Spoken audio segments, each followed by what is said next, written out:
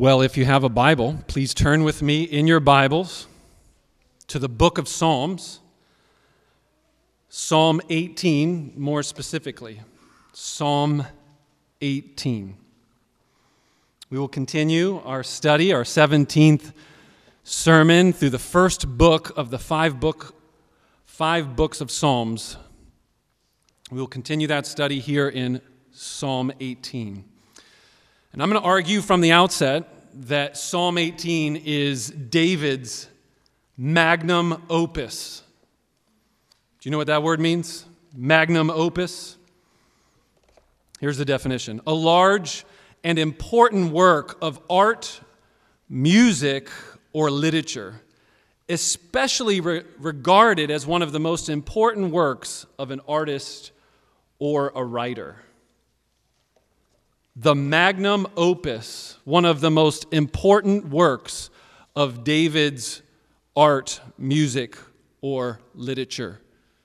In fact, this is both poetry, so it's an piece of art, it's music, and it's literature. It's all of the above. And David, who wrote many of the Psalms, and many of the Psalms in Book 1 are all attributed to David, with the exception of the first two, and then Psalm 10, and here we have the longest of David's Psalms. That's the first reason why I would say this is a great work of art. Great as in it's long. 50 verses. Third longest psalm in all of the Psalms. Psalm 119 gets first place. That one is not attributed to David. Psalm 78, second place. Again, not to David. But Psalm 18 is the third longest, and it's David's longest.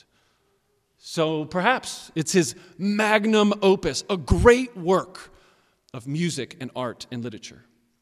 Second reason I'll give you for this being important in David's writing music ministry. If you were to read 2 Samuel 22, you would find Psalm 18 repeated almost 100% verbatim. I think that whoever was telling us the story of David, whoever that author was in 1 and 2 Samuel, thought, hey, here's a good way to sum up the life of David at the end of this book. And we're going to then put Psalm 18 in that story. It's a good reason then maybe to say that Psalm 18 is a magnum opus kind of work of David's Psalms. Third and final reason why I think David's Psalm 18 should have special significance and maybe is worthy of 2 weeks of sermons. How about that? 2 weeks? That's the plan, by the way. Third reason. Right at the front of Psalm 18 is the historical heading. Do you all see that? The all capitals. That's actually a part of the Hebrew manuscripts, the earliest copies that we have of Psalm 18. And anytime you see of David or these other designations, you can know that this was very, very early on and perhaps by the author themselves. So look how long it is. It's telling you that this is to the choir master. It's a psalm of David, the servant of the Lord, who addressed the words of this song to the Lord on the day when the Lord delivered him from the hand of all his enemies and from the hand of Saul. He said, Psalm 18. So there's my 3 reasons why I think you should pay attention this morning. If you care at all about the Bible, you care at all about this sermon series in the book of Psalms, I think this is a big deal. And so we'll spend 1 week introducing you to this song, and I'm entitling it A Song About David's Deliverance. And then right toward the end of the sermon, I'm going to give you a little teaser about how really this is not ultimately about David, is it? And next week, if you come back and we're all here and alive, we will consider how Psalm 18 is a song about Jesus' deliverance. An entire sermon dedicated to the greater David, Jesus Christ, from Psalm 18. That sermon might be better than this one. But in order to make sense of next week's sermon, I think you need this one first. So let's not be in a big rush or a hurry. It's God's word. It's good for us. I'm going to read it, and I'm going to do so first by telling you the big idea up front. It's a big, long psalm. And then I'm going to give you the outline structure as we read along. 50 verses. So here's the big idea. David's passionate praise is the result of three things. David's passionate praise in Psalm 18 is the result of perfection, promises, and protection. I think that's what you'll see as we read through this psalm, and it's going to have an A, B, C, B, A structure. Because it's a great, magnificent work of art. It is very artistically designed in what's called a mirrored chiasm. And so it starts with praise, it ends with praise. A and A. The beginning and the end are bookends. Then in the middle section, you have B and B are protection, meditations and poetic reflections on God's protection of David. But the very center of the psalm is verses 20 to 30, and I'll show this again as we read through it, is this contrast between David's perfection and God's perfection. And some of you might already be getting nervous. We're talking about a human being that's perfect? You'll have to just listen and hear me out. But first, let's read it. And remember this big idea. David's passionate praise in Psalm 18 is the result of perfection, promises, and protection. Verses 1 to 3. David's passionate praise is because of protection. I love you, O Lord, my strength. The Lord is my rock and my fortress and my deliverer. My God, my rock, in whom I take refuge, my shield and the horn of my salvation, my stronghold. I call upon the Lord, who is worthy to be praised, and I am saved from my enemies. That's the end of the first section. Passionate praise because of God's saving him from his enemies. Section 2, this is a long one, but it's beautiful. Follow along as I read 4 to 19, David's protection from God. Protection that God delivers from his enemies. Verse 4. The cords of death encompassed me. The torrents of destruction assailed me. The cords of Sheol entangled me. The snares of death confronted me. In my distress, I called upon the Lord. To my God, I cried for help. From his temple, he heard my voice, and my cry to him reached his ears. Then the earth reeled and rocked, and the foundations also of the mountains trembled and quaked because he was angry. Smoke went up from his nostrils and devouring fire from his mouth. Glowing coals flamed forth from him. He bowed the heavens and he came down. Thick darkness was under his feet. He rode on a cherub and flew. He came swiftly on the wings of the wind. He made darkness his covering, his canopy around him, thick clouds dark with water out of the brightness before him. Hailstones and coals of fire broke through his clouds. The Lord also thundered in the heavens, and the Most High uttered his voice, hailstones and coals of fire. And he sent out his arrows and scattered them. He flashed forth lightning and routed them. Then the channels of the sea were seen, and the foundations of the world were laid bare. At your rebuke, O Lord, at the blast of the breath of your nostrils. He sent from on high. He took me. He drew me out of many waters. He rescued me from my strong enemy and from those who hated me. For they were too mighty for me. They confronted me in the day of my calamity, but the Lord was my support. He brought me out into a broad place. He rescued me because he delighted in me. He rescued me because he delighted in me. Why would God delight in David? Answer, section C. David's perfection. This is the first 5 verses of this middle section of the psalm. So follow along, verses 20 to 24. The Lord dealt with me according to my righteousness. According to the cleanness of my hands, he rewarded me. For I have kept the ways of the Lord and have not wickedly departed from my God. For all his rules were before me, and his statutes I did not put away from me.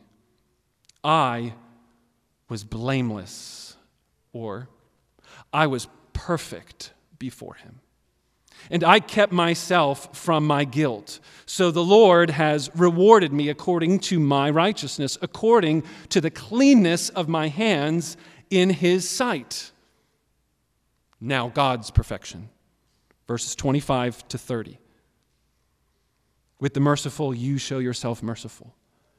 With the perfect or blameless man, you show yourself perfect and blameless. With the purified, you show yourself pure, and with the crooked, you make yourself seem tortuous. For you save a humbled people, but the haughty eyes you bring down. For it is you who light my lamp. The Lord my God lightens my darkness, for by you I can run against a troop, and by my God I can leap over a wall. This God, his way is perfect. The word of the Lord proves true. He is a shield for all those who take refuge in him. We're 30 verses in, just to make sure we didn't all get lost. Verse 30 really much sums up our big idea, doesn't it? The Lord God is perfect. His ways are utter perfection. And this is demonstrated by the word of the Lord that proves true. He is a shield for all those who take refuge in him. Did you forget the big idea yet? David's passionate praise is the result of perfection, promises of words that prove true, and protection, a shield and a refuge. Let's finish reading, though. We've got a little bit more to go. Section B, mirroring what we just read about God's deliverance and protection, we have a further poetic meditation on God rescuing David, and it's from verse 31 to verse 45. For who is God but the Lord? And who is a rock except our God, the God who equipped me with strength and made my way blameless? He made my feet like the feet of a deer and set me secure on the heights. He trains my hands for war so that my arms can bend a bow of bronze. You have given me the shield of your salvation, and your right hand supported me, and your gentleness made me great. You gave a wide place for my steps under me, and my feet did not slip. I pursued my enemies and overtook them and did not turn back till they were consumed. I thrust them through so that they were not able to rise, that they fell under my feet. For you equipped me with strength for the battle. You made those who rise against me sink under me. You made my enemies turn their backs to me, and those who hated me I destroyed. They cried for help, but there was none to save. They cried to the Lord, but he did not answer them. I beat them fine as dust before the wind. I cast them out like the mire of the streets. You delivered me from strife with the people. You made me the head of the nations. People whom I had not known served me. As soon as they heard of me, they obeyed me. Foreigners came cringing to me. Foreigners lost heart and came trembling out of their fortresses. Back to section A, praise. Passionate praise because of God's promise and protection. That's the final series of verses, starting in verse 46 to the end. The Lord lives, and blessed be my rock. Exalted be the God of my salvation, the God who gave me vengeance and subdued peoples under me, who rescued me from my enemies. Yes, you exalted me above those who rose against me. You delivered me from the man of violence. For this I will praise you, O Lord, among the nations, and sing to your name. Great salvation he brings to his king, and shows steadfast love to his anointed, to David and his offspring forever. This is the word of the Lord. May he write its eternal truth on all of our hearts. So one more time, maybe not the last time, but once more. The big idea, did you all see it? Did it just flow out of the text as I just read it? David is passionately praising God, and it's the result of perfection as the center of the psalm, that's on the basis of the promises of God for David's protection. And that's Psalm 18 in a nutshell, as best as I can do at this point of my life and study of God's Word. I hope it's helpful for you to take away Psalm 18, not just as a little sermon today, but all through this week. I challenge each of you, read Psalm 18 once a day. Read it before you go to bed tonight. Maybe read it tomorrow morning. We're going to be in it again next week. It would be good for us to, as a church community, use Psalm 18 to strengthen our own soul with praise, passionate praise, like David.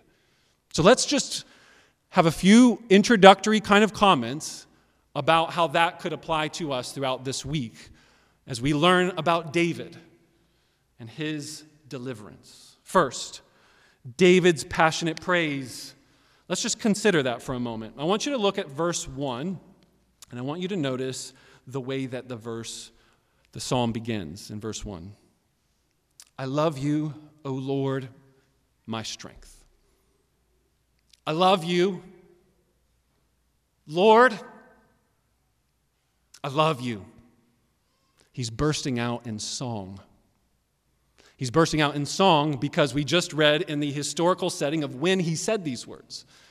It was when he was just delivered from death as he was being pursued by his enemies. Have you ever been close to death?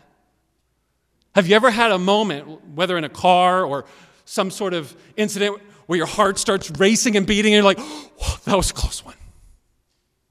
And then you have the moment afterwards to just take stock and inventory of like, I could have been dead, like a goner, no more. And then you realize the like just millimeter of something that could have been different, or the timing of just a second, two, or here, and like God has graciously preserved your life. Is it no wonder then that he begins by just saying, God, I love you. Now, am I adding too much into this when I say it that way? I mean, what if he's just very casual, nonchalant? Love you, Lord. Or is this passionate praise? I'm arguing passionate praise. I'm arguing emphatic, all caps, exclamation points. Love you, Lord. Just want to get that out there. Now, why? Well, let me, by the help of Derek Kidner, a great Old Testament psalm scholar, says this. This first phrase of love that David expressed is very uncommon in the scriptures. It is impulsive, it is emotional, and in every other context that it's used, it has intensity, and normally it's of God talking about his compassionate love for the weak. I think that it's passionate prayer. I think that this is a reflection of God's love being displayed through a human that is overwhelmed. God, I love you. So I just want to start by asking, do you ever say that to God? Do you have passionate prayer as a normal rhythm of your conversations with God? Not asking for something, not confessing anything that you've done, just start out by saying, God, I love you. Or is that weird or foreign to you? Can I take it a step further? Do you passionately sing? This is a song. This is poetic artistry bursting forth from a man's heart. He's singing these words. I love you, Lord. Or is that too intense for your Christianity or religion? Friends, I want to encourage you to realize how worthy God is to be praised, as it says in verse 3. I call upon the Lord who is worthy to be praised. He just saved my life. Oh, God, you are good and worthy of all affection, all adoration, all praise. If this sounds strange to you, maybe you're here again today as a guest or visitor. Maybe you're not used to hearing loud preachers shout, I love you, Lord. Let me help make sense of this for you. The degree to which you will love the Lord your God, the way David is here, bursting in song and praise, will be very much dependent on the degree to which you understand yourself to be rescued. If you think you've been rescued from just a little bit, then your praise will probably be little. But if you sense overwhelming indebtedness to the God who has saved and rescued, and you realize he did that because of his affection for you, his delight in you, as David says in verse 19. In you, maybe put it this way. You could know intellectually. Christians go around and believe that God saves people from their sins. Great, good for you. I'm glad that that's working for you. What if you understood that God saved you from your sins? Now we're talking about something entirely different. This would be a reason why Christians sing passionately. And it's not weird. It's entirely appropriate. It's wonderful, isn't it, when our musicians pull off from the instruments and all you do is hear the loud singing voices around you. I mean, we've been outside for the last month, and now that we're back indoors, hearing the reverberating sound of people that sing, "In Christ alone my hope is found." My brothers and sisters, I pray that you will come regularly to Sunday gatherings and sing passionately, and even if you can't hold a tune, do it anyway, because you have been saved and rescued with what Psalm 18:50 calls a great salvation. You've been saved by something great. Therefore, let's match the praise of God with the salvation that he has provided. And to the degree by which you understand what you've been saved from is the degree by which I believe you will have a life filled with passionate praise. At this point, just to illustrate this a bit further and then drive in a little New Testament teaching, do you all remember that story when Jesus is invited to a Pharisee's house? So a Pharisee was a Jewish ruler, very committed to obeying the rules of the Jewish unwritten rules. Point being, Jesus is invited into this Jewish man's house. And while they're having a meal together, this woman, and she's called a woman of the city, so, I mean, just for the sake of context, like a prostitute would be an easy translation. A very known non-Jewish, non-follower of the rules, rule breaker, comes into the house and is weeping, weep, where she is drenching Jesus' feet with her tears, wiping his feet with her hair. And the Pharisees in that table around the room are looking at Jesus going, "Oh my goodness, can you believe what this woman is doing?" If Jesus were a prophet and knew who she was, we know who she is. Why doesn't he know? She is unclean. She's a sinner. Jesus, instead of sending her away, welcomes the praise and confronts the boastful, arrogant, smug, arm-folding, brow-bending look, gaze at Jesus by telling them a little story, and then the main point of the story, just to make a long story short, is that, do you see this woman? She has been forgiven for all of her sins because of her faith in me. And because her sins are great, her love is great. You, though, you don't think you have too many sins to be forgiven of. So that's why when I came into the house, you hardly even washed my feet. You did hardly anything to show just adoration and respect. Do you see the principle in Psalm 18 that is further expounded upon by Jesus in Luke 7? He who has been forgiven much, rescued from much, will love much. So I want to suggest to you that the degree by which you understand the ways of God, the perfections of God, the purity of God's promises, the power of his saving arm to protect you, that will be the degree by which we and you will praise. I think that makes for a good argument for gospel-centered ministry. I know I say that a lot, but I think that the more we center our lives around the gospel and remind each other of what we have been saved from and saved for, all the more that we will become people of love. And if that's not the end goal of all that we do as a church or even as human beings, then I think we're headed in the wrong direction.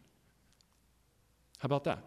How about we be a gathering of people filled with love? Sounds good. How do we get there? How do we become filled with love toward God and others? Meditating regularly on God's rescue of us, even though we are undeserving of that rescue. Which brings us to the second P, perfection, doesn't it? So wait, in Psalm 18, the reason why David says that he is being saved and delivered and passionately praising God is on the basis of his perfection, his blamelessness, that God takes delight in him because, well, he's doing really good. Did you see that in verses 20 to 24? The Lord dealt with me according to my righteousness. According to the cleanliness of my hands, he has rewarded me. And David just boldly declares, I have kept the ways of the Lord, and I have not wickedly departed from my God. For all his rules were before me, and his statutes I did not put away from me. And then he uses this word that I've translated for you, perfection, because it could easily be translated as perfection. It's the same word used in verse 30 to talk about God's perfect ways. Same exact Hebrew word. So there in verse 30, most of your English Bibles probably translate it as perfect. Now, the idea of perfect can sometimes be one of those like we're talking past each other or not connecting. So again, to clarify, by perfect we mean whole, sound, not missing anything, not incomplete. Imagine you're making something and you get to the end of the project, you're like, no, we can tinker with that more. It's not yet whole, it's not perfect. And then that process continues until eventually you're like, this cannot be improved upon. This is perfect. So whether it's an excellent cake recipe that you've perfected over 20 years, or whether it's some craft of furniture that you made with your hands, these are the sort of concepts people have when they're using these words of perfect wholeness. Like, it's just really good. That's the concept. And David's saying that that's him. Any of you find that to be troubling? Any of you think, as you've grown up going to church, think, I don't think I would ever say that about myself. Well, that's good. And honestly, you probably shouldn't. At least there's a bigger story at play, which is why we need 2 weeks for this. But for now, let's just understand it this way. This is before David has sinned with Bathsheba. This is the song that comes out when, really, as he looks at his life, I think he's not saying, well, I'm the greatest human that's ever walked the face of the earth. But I think he's saying that as I look around at what I've done in my life, I have been faithful.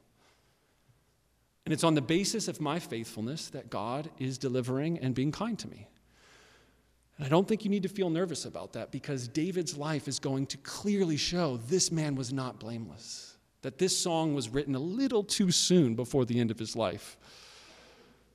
We'll get to Psalm 51 at some point, and he's going to be like, I'm a sinner. I've been a sinner since I was born. So keep that in context. But here at this point, I think we should just take his words at face value and say that he's saying, I have no regrets looking back at a lot of my life. I have been faithful to God, and God's blessing me for that. Now, Derek Kidner rightly says, these words are partially true of David at this season of his life, but they are way more true of our Lord Jesus, the greater David. So we should especially read this psalm in light of Jesus, and that's what I'm encouraging you to do all week and come back next week. But for now, realize that there is a sense to which the promises of God are being given to David because of his faithfulness to the covenant. But secondarily, and way more importantly, David's passionate praise is a result of his understanding God's perfection. Notice the way that David's perfection and God's perfection are in the same center section of the psalm. And especially, I liked this part. Notice verse 32. The God who equipped me with strength and made my way blameless. Oh, there's the secret, isn't it? He's not even boasting about himself. He's stating like, look, I'm blameless at this point in my life, but I am giving credit to God for that. This is not some guy that's going around and saying, I'm perfect, guys. He's more so saying, God in his grace and kindness has equipped me and strengthened me and given me all the blessings that I do have. So I would suggest that passionate praise does not come because of the inventory you've done on your good deeds, your moral record, your achievements.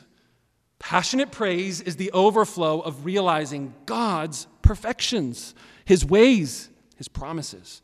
Look again at verse 30.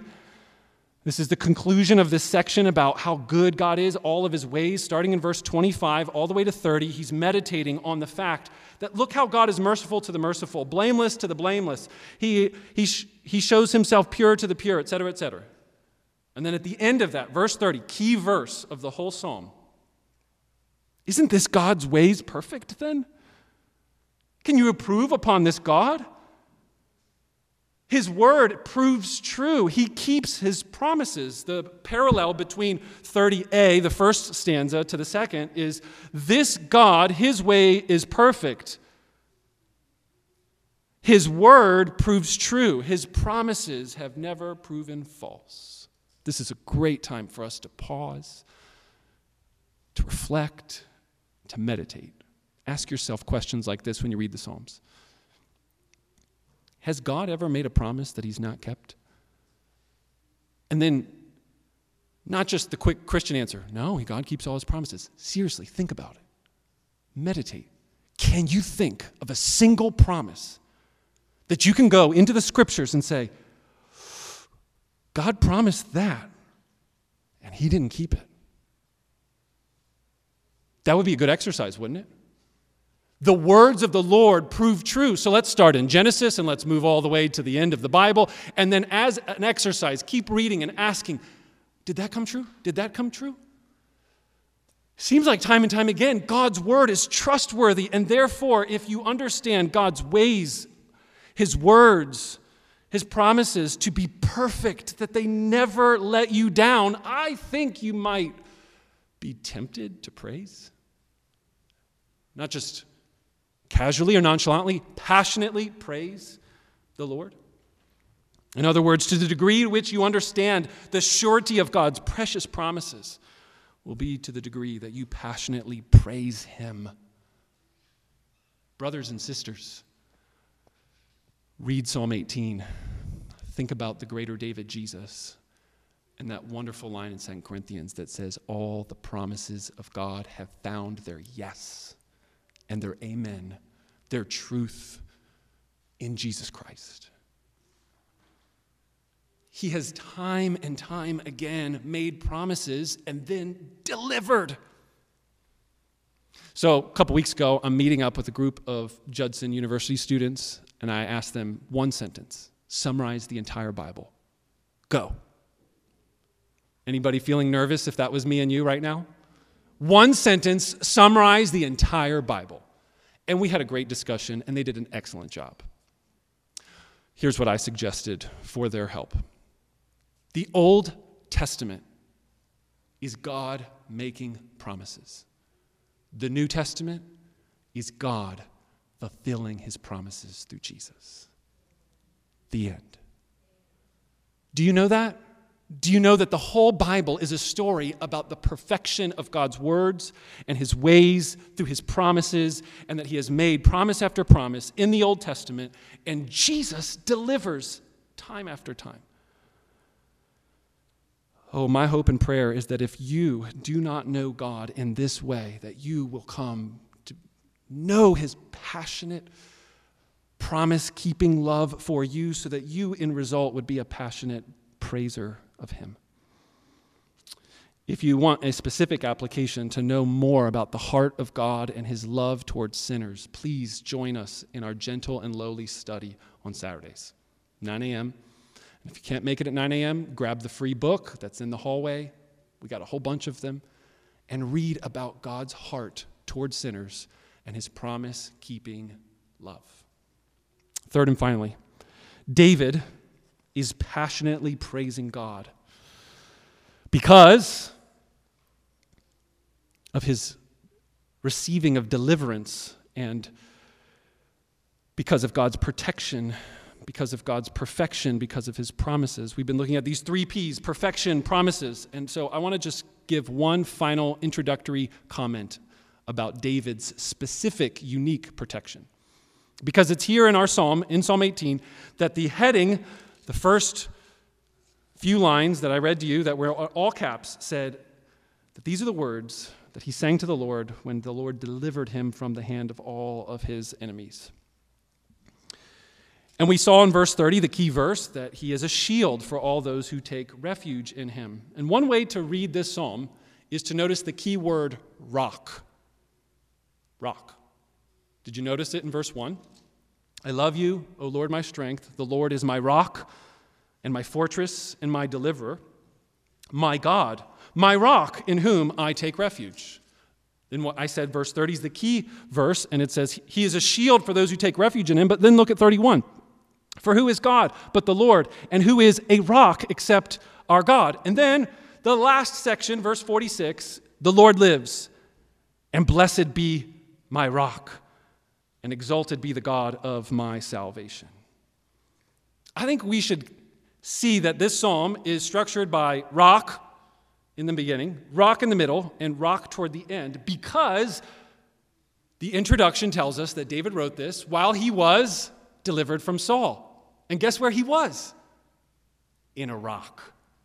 See, that makes sense. In 1 Samuel 23, I'm just going to read it to you. 1 Samuel 23, here's the story when David was saved and delivered by God on this specific occasion. Now, David and his men were in the wilderness of Mon, in the Arabah of the south of Jeshimon, and Saul and his men went to seek him to kill him. And David was told, so he went down to the rock, and he lived in the wilderness of Mon. And when Saul heard that, he pursued after David in the wilderness. Saul went on one side of the mountain, and David and his men went on the other side of the mountain. And David was hurrying to get away from Saul. As Saul and his men were closing in on David and his men to capture them, a messenger came to Saul, saying, hurry and come, for the Philistines have made a raid against the land. So Saul returned from pursuing after David and went against the Philistines. Therefore, that place was called the Rock of Escape. Does Psalm 18 make a little more sense now? But here's the interesting thing.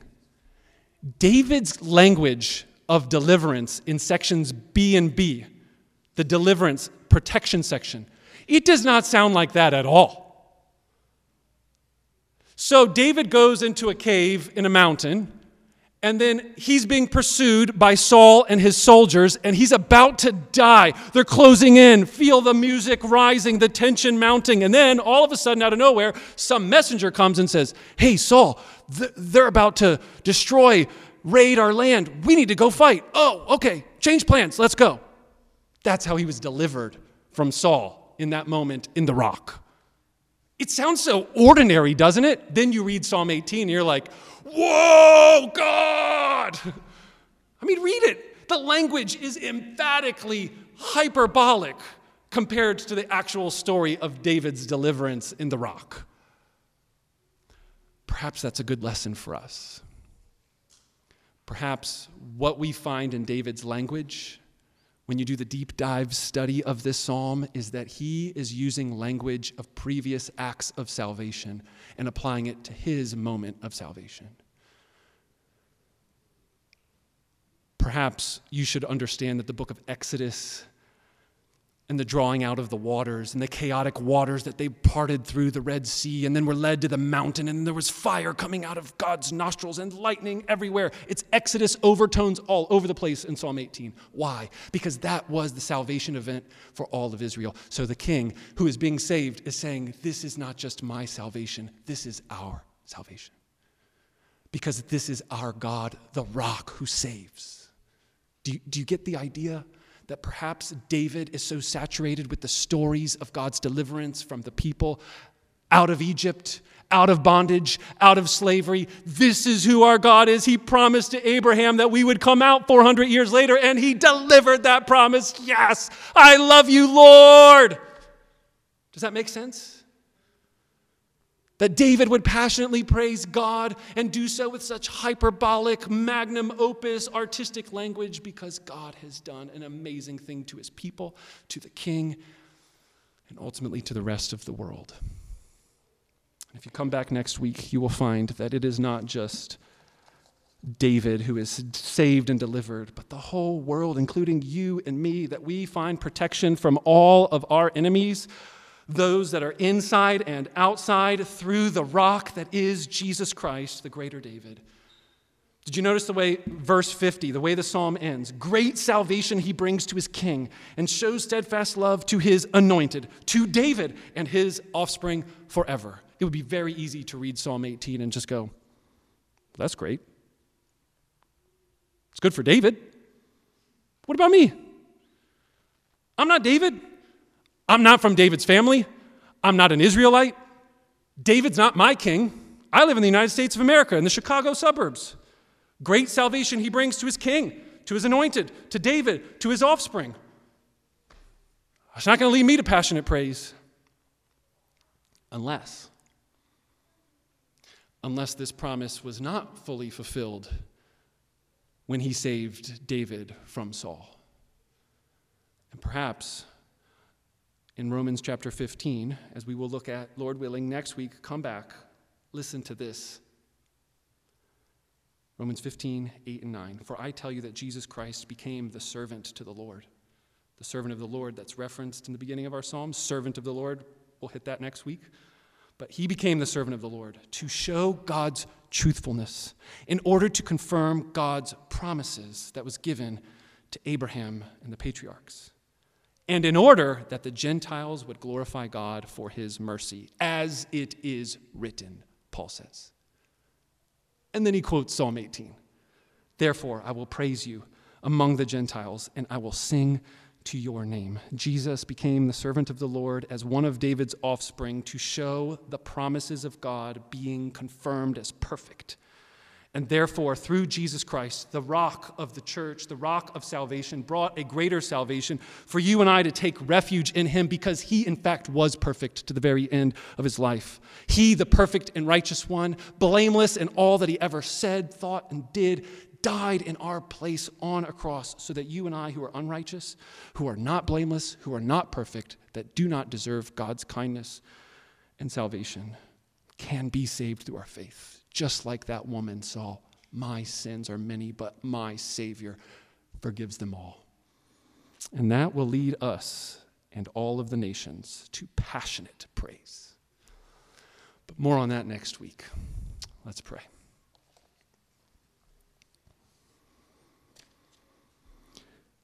Our gracious God and Heavenly Father, we do want to praise you in the name of your Son, Jesus, and ask for the Spirit of God to pour out upon us love.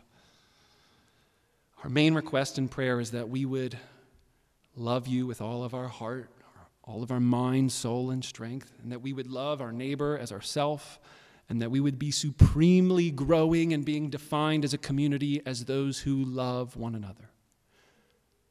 And so, Father, we're praying that that would be produced in us by your Spirit, precisely because we have fixed our eyes upon Jesus and saw how great of a Savior he is, how amazing our salvation and deliverance has been offered to us, undeserving that we are. So I pray, Father, that if there's anyone in this room that has neglected to see the greatness of the salvation, that today would be a day for them to understand afresh or for the first time why it is that God in Christ has saved sinners like us. Not just the world broadly, but me. Lead some of us to say, he saved me, the way David says in Psalm 18. And then I pray, Father, for the members, regular attenders, those that are regularly coming to Embassy Church, that our love would flourish on the basis of what Christ is doing in and through us. Finish the good work that you have already begun in us. In Jesus' name, amen.